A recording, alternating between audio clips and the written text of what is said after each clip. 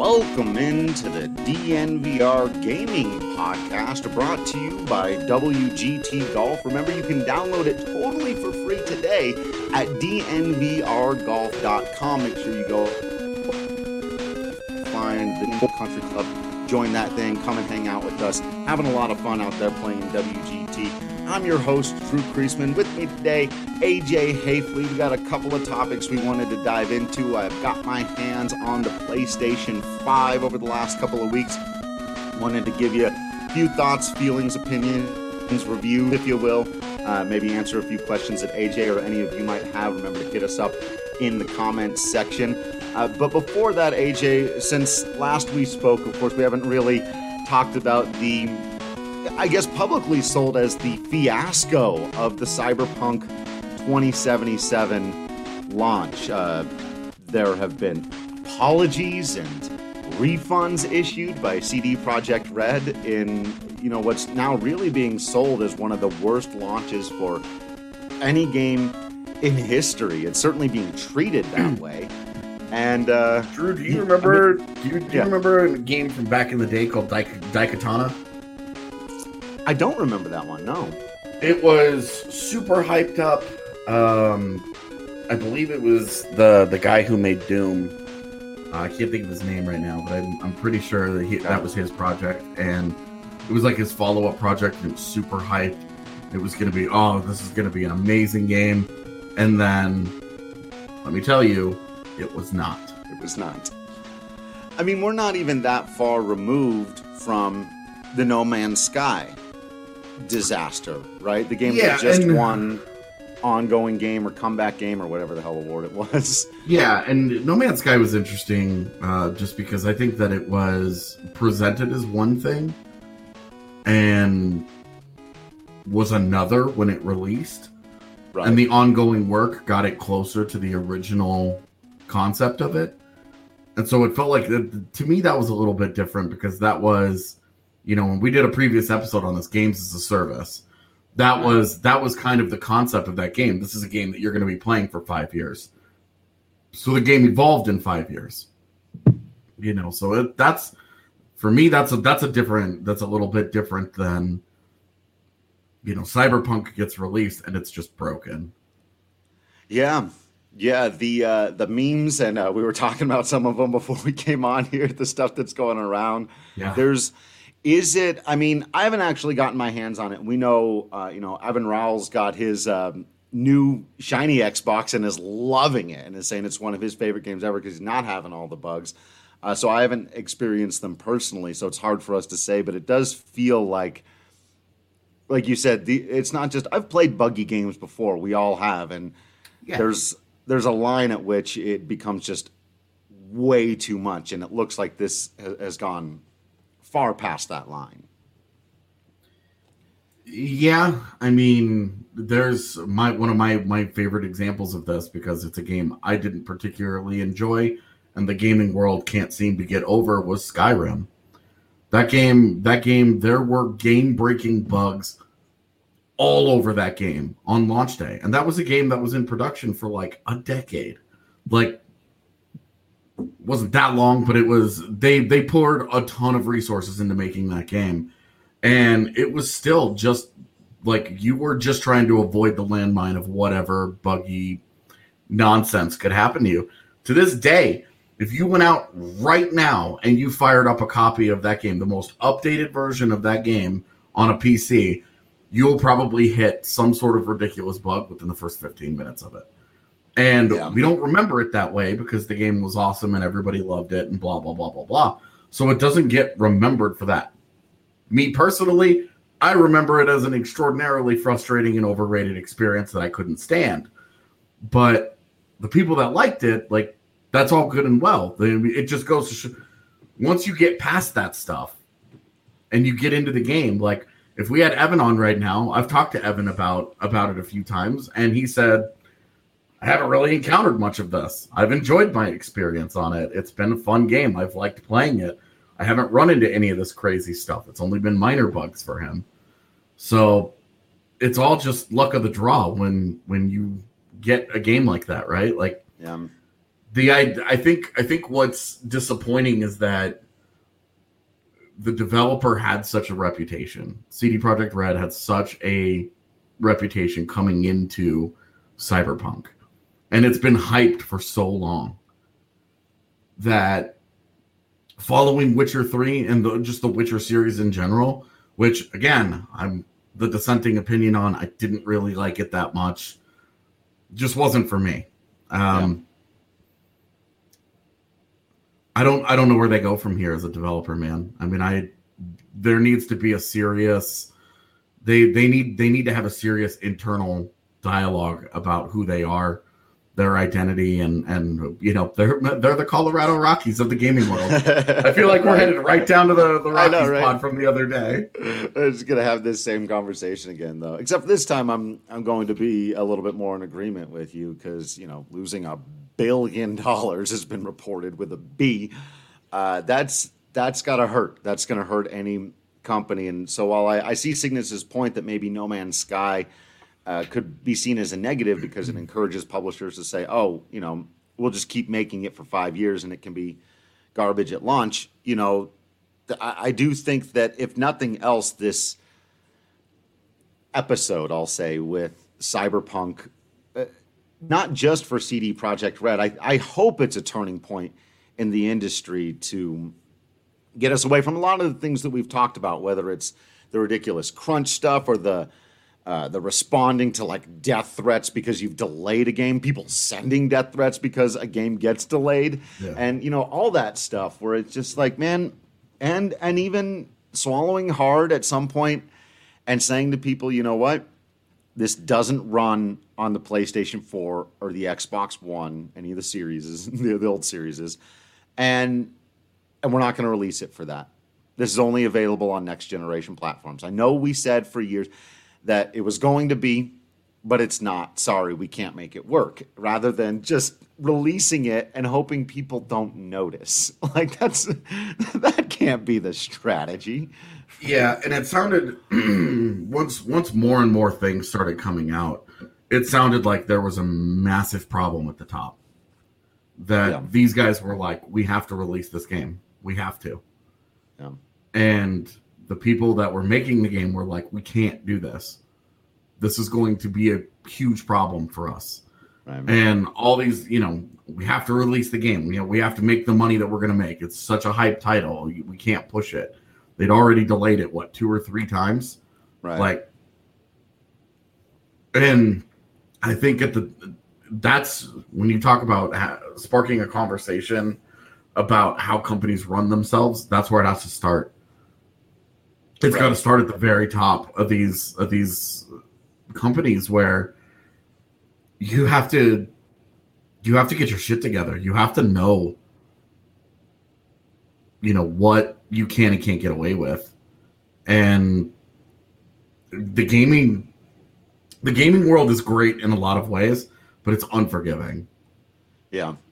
And where I would disagree with Cygnus's point is that about encouraging games to be bad on launch and make it for 5 years. No Man's Sky is an exception. We remember No Man's Sky for a reason. When games are come out and they're bad on launch, that's the death of that game.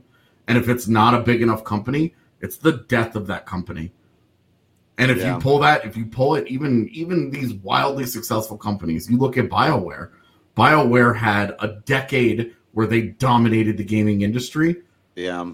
And they are at the point where if the next Mass Effect does not hit, the company is dead. Because Andromeda was a bomb, Anthem was a bomb, and you just can't do that. The industry just will not buy into you anymore. There's only so much goodwill. They did everything right for 10 years. Right. And now they're literally on the precipice. Yeah. Right. And then you get X amount of goodwill. Rare was a great company. It was a great example of this too. Yeah. Rare was making amazing games as a third-party developer, and then they ended up getting bought out by Microsoft, and what happened to them? They went straight into the toilet, and now we all are like, oh, remember all those games that Rare used to make that were great? Yeah. if that's the future of CD Projekt Red because of Cyberpunk, man, it's unfortunate. I may not be a big fan of their offerings, but a talented developer going out, I'm sure a lot of those people could just reform a new company, but they won't have nearly that kind of financing, and you only get one shot. Right. Man, it's it's funny you kind of brought up the Rockies earlier, because I feel like we experience stuff like this in sports a lot, either from the broad perspective of, something gets really, really hyped and then it is immediately not what we were expecting, or, whether it's the prospect who's a burnout or whatever it may be. I do think feel that's like the comparable that I would make. Yeah, right. Is the number one pick that goes over, especially even like goes over like a Michael Jordan or somebody like Sam Bowie. I was blanking on Sam Bowie. Greg Oden getting drafted before Kevin Durant. Right. Another big one. Darko Milicic getting drafted right before Carmelo Anthony and Dwayne Wade and Chris Bosh. Yeah. But so I guess that's the question is do you think this goes that way, that CD Projekt Red becomes a company that we end up talking about, and Cyberpunk, as good as it may be, like it's going to be really strange, because I think there's a lot of individuals like Evan and people out there who are going to be like, that's one of my favorite games, and you're going to be looking back on it as like, yeah, but it destroyed a company, and it ended up being, or do you think there's a way for them to turn it around and maybe, I don't know, is there an example of a prospect who looked like a bust for the first little while but then actually got their shit together? I'm trying to think. Well, I guess the question would be which sport, right? Because, baseball, you guys have such long development timelines. Like, sure. Like right now, Riley Pint looks like a huge miss. Right. A huge miss. Right. But what happens if somebody, he ends up in another organization that straightens him out, and he has a Tyler Matzik story. Maybe there's an example. Sure. Tyler Matzik Tyler Matzik. Yeah. A pretty big burnout, and then is pitching important innings in the postseason last year for Atlanta. Right. That's Daniel Bard. Daniel Bard would be another good one. Yeah, he had huge prospect shine on him, and then couldn't get it done. Had like one great stretch for Boston, which is like your equivalent of like being good on the handful of systems that can play your game, right? Right. But then the rest of the experience was just awful, and he was out of baseball. But for like 6 years, then was able to make this comeback. Yeah. So it's one thing to like, I've given up playing and now I'm coaching and I'm a development guy, and then I'm firing the baseball and somebody's like, "You're throwing pretty hard, man." That had to be a surreal experience for the Diamondbacks, who he was literally coaching for the year before. It's kind of like the Disney movie. Yeah. Based on the real story. Yeah, it's The Rookie. Yeah. Just with a little more prospect shine at the beginning. Yeah, totally. Well, we'll see which way it goes for this game. I do think I'm going to have to get it if it becomes available on PS5. And I would like to play it someday. I was hoping Z would get it while I was in Canada, and so I could just watch her play it. Yeah. Because it seemed like a fun cinematic adventure. And like, my interest in the game is there. Like, sure, everything that happened scared me off of it. Yeah. But I will say, though, that do you think the backlash was maybe a little too much? Yeah, I'm inclined to think most backlashes are a bit too much. I didn't get my hands on the thing, so it's tough to say. If it was truly a broken experience, I can understand how people would be like, at the very least, give me my money back. If it doesn't run on the PS4, you shouldn't have sold me a PS4 copy of this game. I get that. But in general, yeah, I feel like conversations like this do tend to get a lot of nuance, just gets lost. And this was another one where, like you said, I also think there's this kind of, and I did it at the beginning because I tried to frame it as this is how it's being sold, but it is being sold as like the worst launch ever. And like you said, we can think back at several of them. You came up with a game, I didn't even remember. Daikatana and Superman 64. Those are the ones that I remember. Superman 64. What was the Duke Nukem game? Yeah, Duke Nukem 0. I mean, that game was also in development hell for a really long time. And right. It looked like a game that had started being developed a decade ago and then was like 70% done. Right. And then somebody else came in and finished it and was like, well, here it is. And it was like, okay. I played through it. I didn't think that it was terrible. It was just very clearly, it had begun its development life in a different era. Right. I think the best example of something like this in gaming in recent history actually was when the launch of Final Fantasy XIV was not just bad, but borderline broken. The original launch of that game and all the hype that went into it, and it's like they learned so much from their Final Fantasy XI experience, and by all tokens, like 11 got better and better as expansions came out, and they figured out how to make that game really good. It was like okay at launch and then really good by the end of its life cycle. The only game in the series I've never played. So 14, it's like they got new graphics. They're making it available on consoles right away, cross-platform play. It looked amazing. It was almost unplayable. And they tried to make it playable for 6 to 8 months, I think, before they just said, nope, this is broke. And they blew it up. I do think there were even some refunds offered, at least for like a couple of months of subscription or whatever, for people that had paid for that game. So again, just an absolutely abhorrent launch where you're issuing public apologies from your developer, you're giving people their money back, and then they had to blow up their digital game world and recreate it from scratch. And now it's the second or first most popular MMO in the world, depending on how recently WoW has come out with a new expansion. So right now it's second. But those two, it's like the two of them are in a class all by themselves, and we should do an MMO episode at some point because it's a fascinating genre, man. It really is. Yeah, it's its own separate thing entirely. Oh, dude, it's so different. Yeah. On that note, I'll transition us over into the PS5 conversation because it's pretty funny. A lot like I was kind of giving Evan a hard time for getting the brand new Xbox, then playing Tetris on it, and then I got the brand new PS5, and by far the game I've played most on it is Final Fantasy XIV because, well, I've got a subscription to that, and so it sort of demands a little bit more of your attention when you're paying for it, and I've got it set to like run out when spring training is supposed to start, so I've like set that up. This is when I play 14, and Final Fantasy 14 was a PS3 game. It's actually been around that long. But they've really updated it, and it looks fantastic. It was that thing, but 2010 release? I think 13 or 12 or 13, yeah. Maybe 2012. Actually, 2012 sounds right, yeah.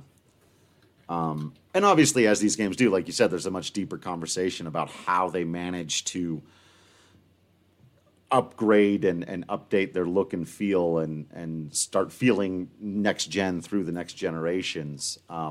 And obviously, since it's built on a PC, you can go in and just crank up all of the settings and make that game sparkle on the PS5. So that's pretty cool and fun. But yeah, so far, most of the benefits of me having moved into the next generation are quality of life things. It's my PlayStation doesn't sound like it's a rocket ship that's about to take off into space every time I open it. It doesn't freeze and crash on me. All that stuff is good. The loading times really are the biggest thing. It's like it becomes noticeable pretty quickly that you're just not waiting for stuff to load.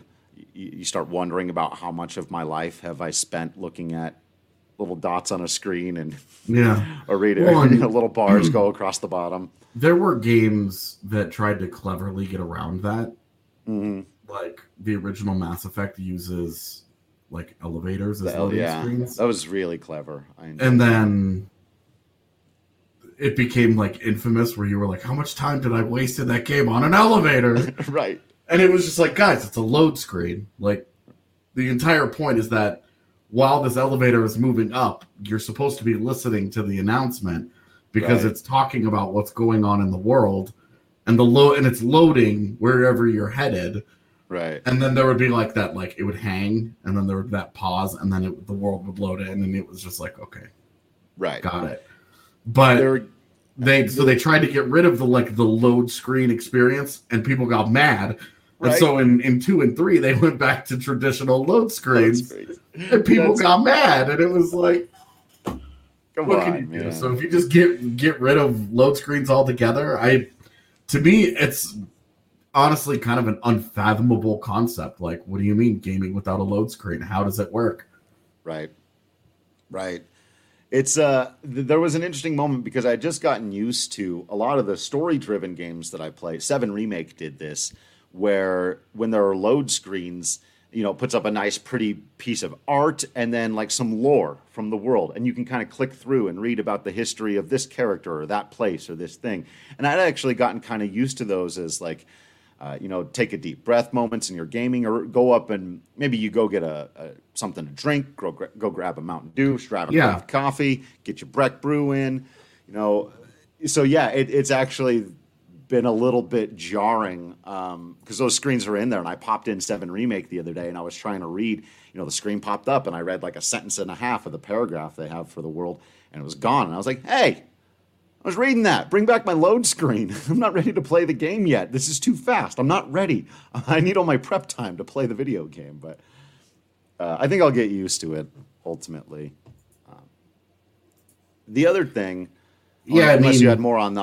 I just, for me, like you said, that load screens are built-in breaks. Yeah. That's when I do something else. I decompress. I kind of take a deep breath, especially if you're. Depending on the game, like you could be intensely involved in something and you're laser focused, you're 100% here. And then they're like load screen. It sucks to kind of take you out of it, but it also is like shake it off a little bit. Yeah. For me, too often load screens are my excuse to quit and go do something else because I get very antsy when I play games for longer than about 45 minutes. Yeah. Unless it's like WoW or something. I get very jittery, and I'm like, what's going on in the world around me? And part of that is being too connected via social media, digital media all the time. Yeah. So I don't even need coffee. I just have an internal clock that freaks out. Totally. They're like little check marks too. They're little, just like you can put a mark in it. It feels like a good place to move on. But I will say, and I know this is one of those things that has been said many, many times before, and it's worth echoing. The haptic feedback on the controller is one of those things that's super dope. And if, until you really get your hands on the thing, it is difficult to describe the difference. Like, it's gotten to the point now, and we only really have a handful of PS5 games that use it. That's the big downside, right? Is like, it really remains to be seen how well this is implemented in full like AAA blockbuster titles. But in games like Bugsnax and the Aqua Room, stuff like that. Even in so Katie has gotten really into Bugsnax. For the first time in my life, I got out of bed, I walked upstairs, and my girlfriend was playing a video game, and she was out there catching Bugsnax, man. But there is something remarkably satisfying about the extra crunch and resistance and different things that they're doing with all the controllers that you can blow in it. I didn't know that was a thing. So there are certain things where you can like blow or talk into the controller, and it's got feedback for all of that stuff. So, we'll see if a AAA game comes out and really manages to put it to use, because I think that'll be when people fully buy in and go, okay, this is a game-changing experience. Because for right now, it's a great feeling, but I will say when I go back and play like when I'm playing 14 or whatever, and it's not there, when I don't have resistance, and I play as an archer in that game too, so when I pull back the bow and I don't have that extra little bit of resistance or like a clicking lock where it slides into place like I feel like I should, it does feel like something is missing. So the controller I do think is a really great little piece of technology. Yeah. I mean, I got tiny hands. Smaller controllers feel good to me, man. Yeah. That's one of my concerns with certain, like, got the PS4 controller. It's perfect for my tiny little hands. It's perfect. It's perfect. I don't need these larger controllers, and I don't like heavy controllers. I don't know why. I don't like the weight of them when I'm gaming, but also like the Switch. You know, when you connect the Joy-Cons and you turn it into the controller, that's a little too lightweight. Yeah, because I feel like I'm going to break it, and because when you get involved in something, you do one of these. They are like gripping the controller, and it feels like I'm like crushing that controller. So I get a little. You gotta have a little heft to it, but you can't be a brick, man. Yeah, like Xbox controllers have always been too heavy for me. I agree. Like I've always, and maybe it's just because I've been a PlayStation guy and my hands are more used to them. Xbox controllers have always felt very bulky in my hands, and I think this PS5 controllers are really nice medium between those two. It's definitely bigger than the old PS4 controllers, but not and heftier. But I wouldn't say by a ton. So I'll be curious to see once you do get your hands on the PS5 one, what you think of it. It'll probably still be a while. I still have to figure out a reason to buy the system. Sure. In a normal world, go. Yeah. I've never really been an early adopter of consoles unless they're Nintendo. Right. And that's just an implicit trust that Nintendo knows what it's doing on a level that the others, I'm not comfortable. They've earned that. Well, I mean, think about it. We were just talking before about CD Projekt Red and BioWare, Rare, all these companies. There's a handful of companies in the history of video gaming that have really been stalwarts for the long haul, and the only other ones I can think of are don't develop hardware. Yeah, right? Nintendo is both a software and hardware developer, and so a company like Square that's been around forever. And Blizzard. Mostly been good, and Blizzard that's been around forever. Who are a few other of those? Naughty Dog's been around a long time. Pretty long time at this point. Yeah. I forget that I'm getting old, and companies now that like came to existence in 1998 are very old companies. So I'm like trying to go back to the 80s and be like, Atari still technically exists, right? Sega, I was gonna say they're alive, but there's not that many companies that have been around since the early '90s that have been very successful for a long time, and Nintendo's the only one that's done it with both software and hardware. So well, and I mean, Microsoft is buying up tons of developers to try to emulate it a little bit, but it's not really the same. Yeah, I guess, okay, so Microsoft, they really get into the game in what, 2000? 99, when original Xbox comes out? 99, 2000, 2001? Let's see. Yeah, it's got to be after 99 because I was in Texas when that happened. Yeah. And then, but they still, it's like, how much credit, because it's like Bungie is the software developer there that really gets the credit. It was like Microsoft developed games are... Yeah. But still, I mean, they're getting there. That's not Bungie's the dev, and now now Bungie is as much known for Destiny as they are Halo because they gave up Halo. They said we don't want to keep doing this, and Microsoft was like, keep doing it. Right. It's like all these kids that think Iron Man is the coolest Marvel hero, man. Oh my god, like, how weird is it? Bungie is known for Destiny. It's so bizarre. When Iron Man was made, it was like, this is a really weird entrance into Marvel movies. Like Captain America, Thor would have been natural starting points. Did they open with Iron Man? Because I remember when I went and saw it, I was like, this is really good. Right. But Iron Man, of all the characters? Right. How did we get a good Iron Man before we ever got a good X-Men?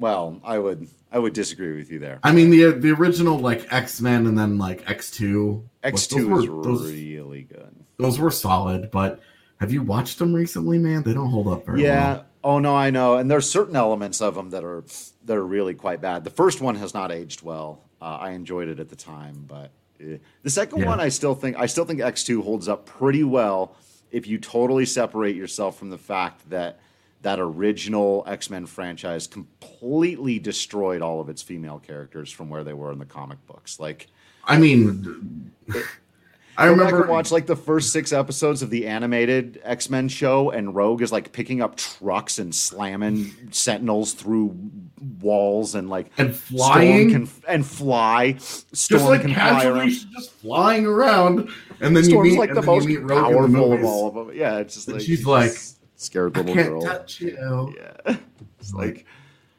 we got a long way to go with her. Yep. That stuff was bad. And then Wolverine looks at Sabretooth when they're like in the car, when he's like in his little camper, and they like don't recognize each other, and you're like, right. They have like 150 years of history. What's going on here? That was definitely from the what I like to call the Tim Burton age of getting to make comic book movies without having to give a damn about comic books. Yeah. They were like, source material. I am the source material. Like, I will take your characters and your symbols and nothing else. Yeah. And I'm making a movie. It took them a while to figure that out. Yeah, so I guess that's my review of the PS5. It's dope. Get it. Yeah, it's totally available out there in stores everywhere, right? I don't know where they're at in terms of that, if they're starting to become more available or what getting one seems to be as much of a problem. The number of people that I know who were trying to get one and it was just like, nope, no, can't get one online for anything. Yeah, it is brutal, but even as somebody who hasn't gotten into the biggest reason they say to have one at this point, which is the exclusives. I haven't played Miles Morales yet. It's on the list of things to do. I was thinking about getting Cyberpunk for a big next-gen graphical experience, but I was like, I'm going to wait for at least a little while. The upscaling of older games has been really impressive. It looks super sharp, and I'm just the controller, man. It's going to be big. If someone, that's the thing I'm looking for, is a really clever developer to take full advantage, because you could make a game playing experience that really does feel and play differently than your standard adventure. If you really made the controller and all the things that it can do a central part of it, where you're blowing into it, you're talking into it, you're moving it around, you've got to have all the resistance stuff, and that, like, it could be a lot of fun if someone's smart. I could see the next Horizon game, being the one that sells it. Yeah, the peripheral stuff is always iffy to me. I think make a good game, don't make a cute game. Yeah. No, I totally agree. There's a tough one. For me, it's always a tough sell for me. And maybe I'm just old and lazy and don't really want to like learn a lot of these new things. But there's cool built-in stuff where it's like there's possibilities here, and you want to see what a company can do with them. But we did a lot of that with the Wii, and now those games are unplayable. Yeah. So. Right. Yeah, it's a good point. I think you got to be pretty careful there. I only just got home a few days ago, man. I have not gotten to play anything because I wasn't going to mess around on my laptop with that stuff. So we'll see. Yeah, I'll play Ace Combat in due time. I'm gonna have to get that just for Cygnus next time it goes on sale. I know a big sale just ended, and there's a new one coming up on the PlayStation Store. I'll have to I got it. Somebody got it for Christmas for me because we talk about it on the pod enough that they were like, "Oh, you don't have it?" And I had it on my Steam wish list, and so they bought it for me. Nice, pretty hilarious. That's pretty fantastic. You'll have to give us a review. I'll have to go on and I'll have to try and play some multiplayer and smoke Cygnus in it. So if I pick it up, on his grave. Yeah, there you go.